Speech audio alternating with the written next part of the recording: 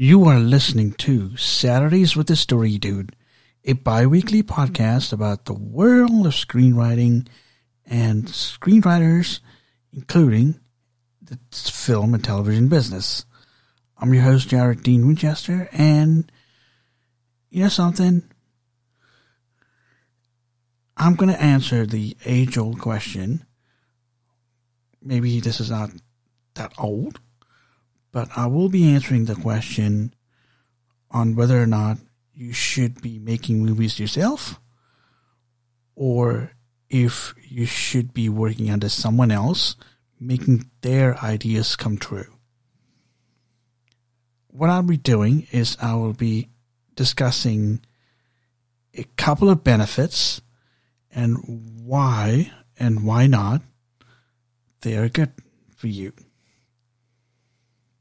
So, I'm bringing this up based on my own experience working with someone trying to make their ideas come true. So, here it is. Now, if anything that my experience working with someone trying to make their idea work has taught me is it really depends on the individual. So let's start with that. So let's start with make someone else's idea come true and the benefits of that. Now, depending on who you're working with, this may very well turn out to be in your favor or it may work against you. For example, if you've been hired by a producer, let's just say you and he or you and she click and you hit it off and you guys are on the same page and your fantasy stuff, assuming of course this producer shares your passion for fantasy, for example, or whatever the genre is, that's great. You can pull up some ideas, or rather, you can discuss how in writer's form or in director's form you can make that idea come to life.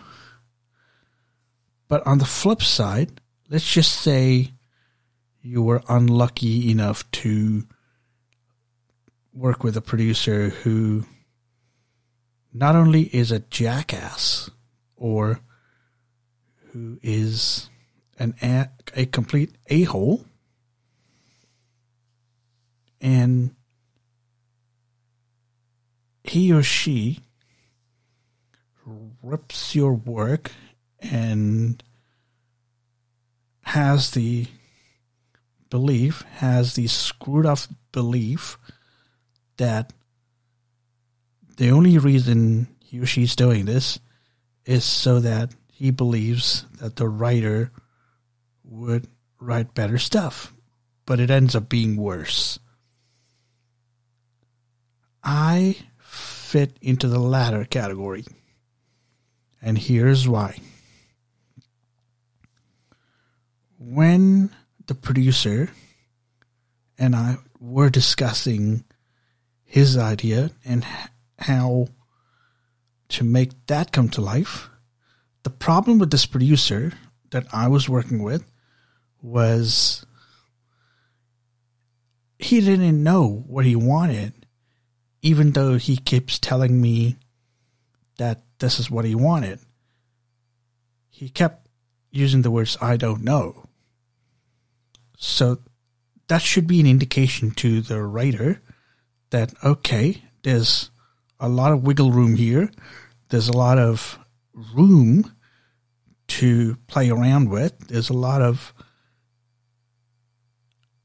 ideas that can potentially work with what the producer wants. So that was where I was at. That was my thinking.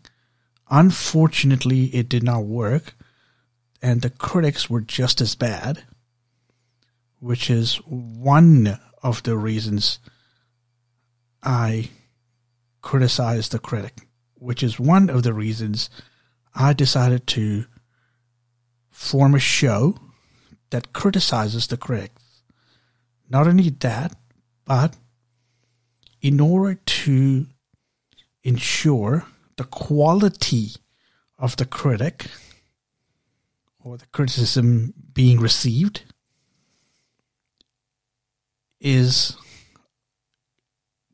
good or great, not just average, and not just some critic wannabe who is just spouting out nonsense, trying to make himself look smart. So we, the writers, take his advice and put out poor quality work. So that was where I was at, which is one of the reasons I had to move away from the producer and move forward with my adventure, which is making me own movies and writing me own stuff. So I've given you like the first pro and the first con of it all. My second pro and con, as follows, is getting paid for it. Now, honest producers know that they need to pay for the stuff. They need to pay the writers, or they need to pay anybody who gets involved in the project. But unfortunately, the con is you may be stuck with a producer who would promise you the earth and give you nothing, as the expression goes. Unfortunately, that was my case. I was promised payment, and that didn't eventuate.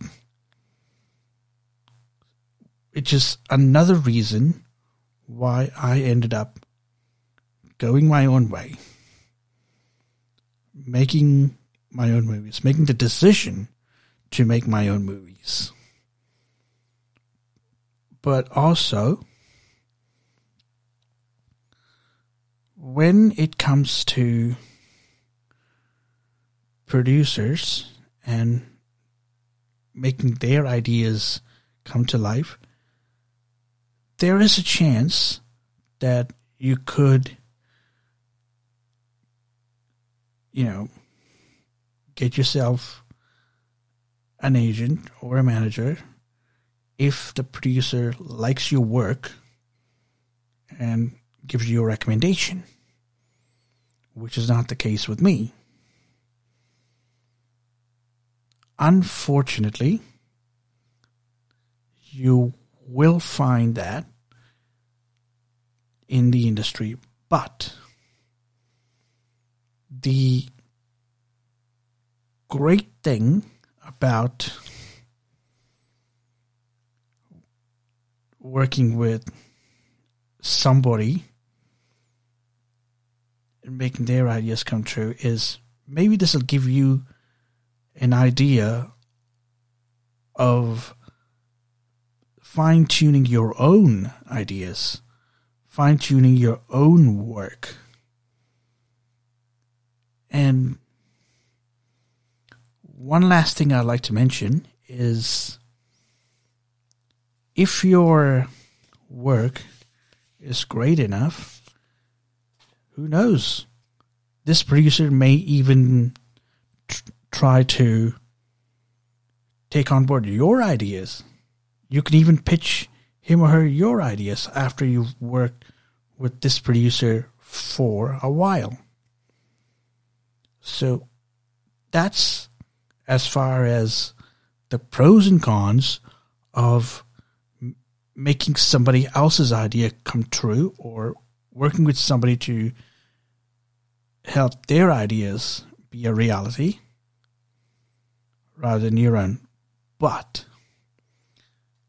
after the break, I am going to show you the benefits of independent filmmaking and writing, which can or cannot get you where you need to be. So stay tuned.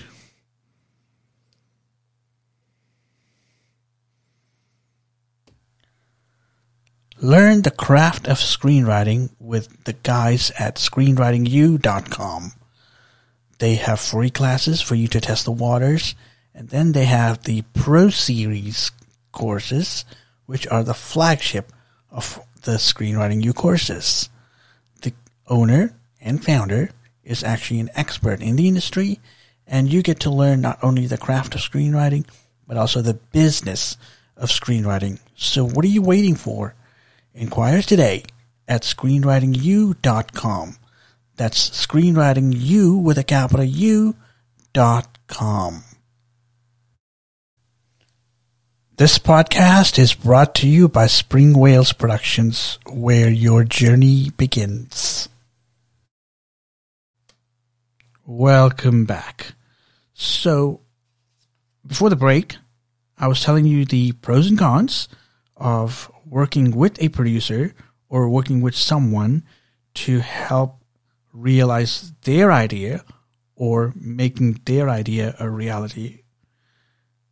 I've practically given you more pros than cons. But trust me,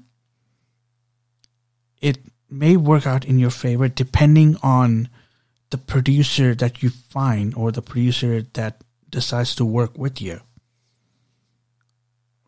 However, like I've mentioned, in my case, I was unlucky. Who knows?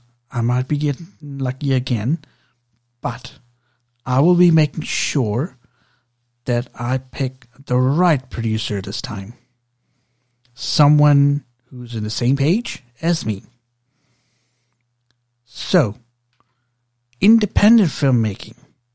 Now, more and more independent filmmakers are popping up, and they're making their own movies, financing their own work, writing, producing, directing, editing, and distributing their own work, which is not uncommon these days, even among actors, even among upcoming actors, emerging actors. Now, I've seen this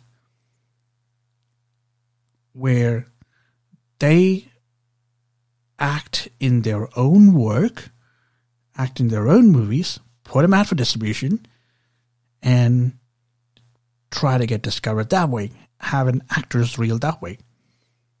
Similar thing could happen for filmmakers. Now, I'm going to caution you here.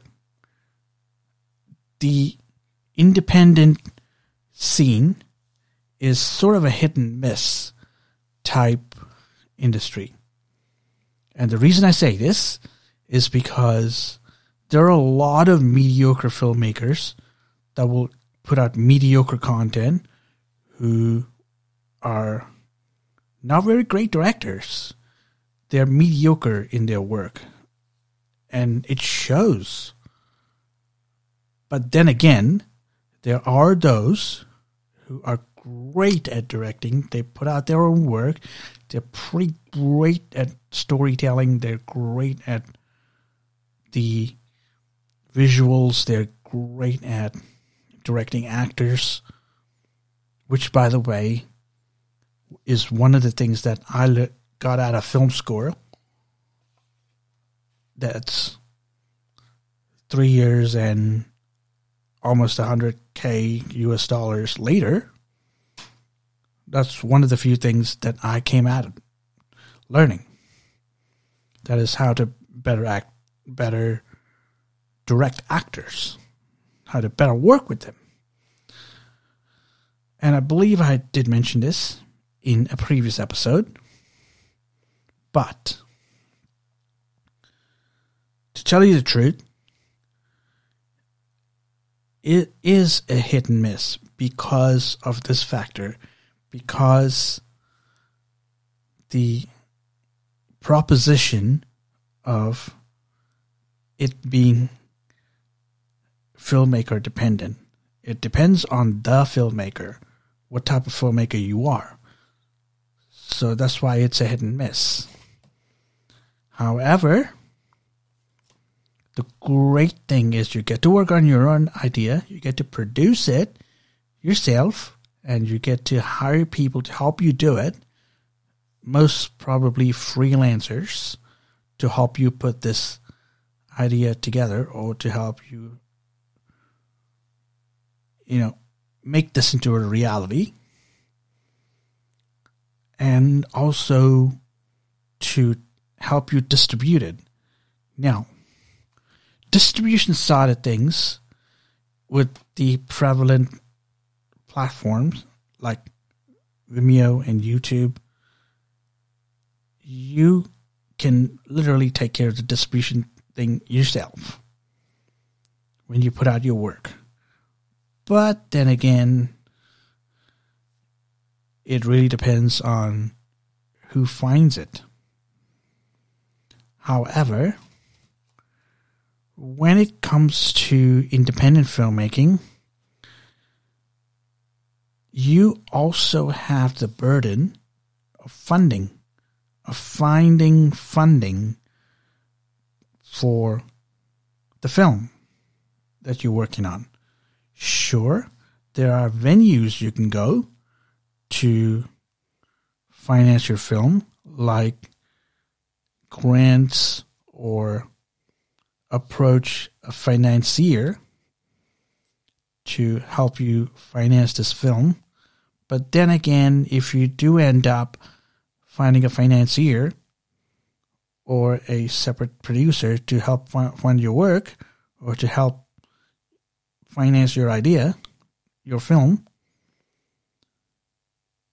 take note that that person may have some input or some influence on how your movie or script can turn out to be.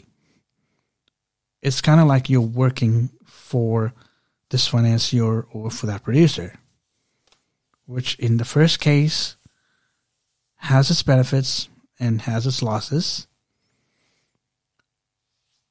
But for me, I think I will be sticking to independent filmmaking for a while, until such time that I would find a producer who is on the same page as me and who is not a complete a-hole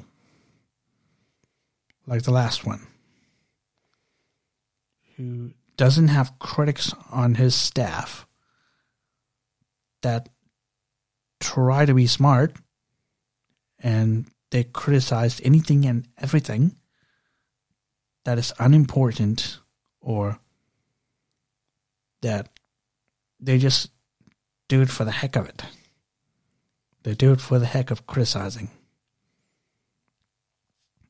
Now you may tell me, here's another guy who practically hates critics or can't take any criticism, but au contraire, I take constructive criticism.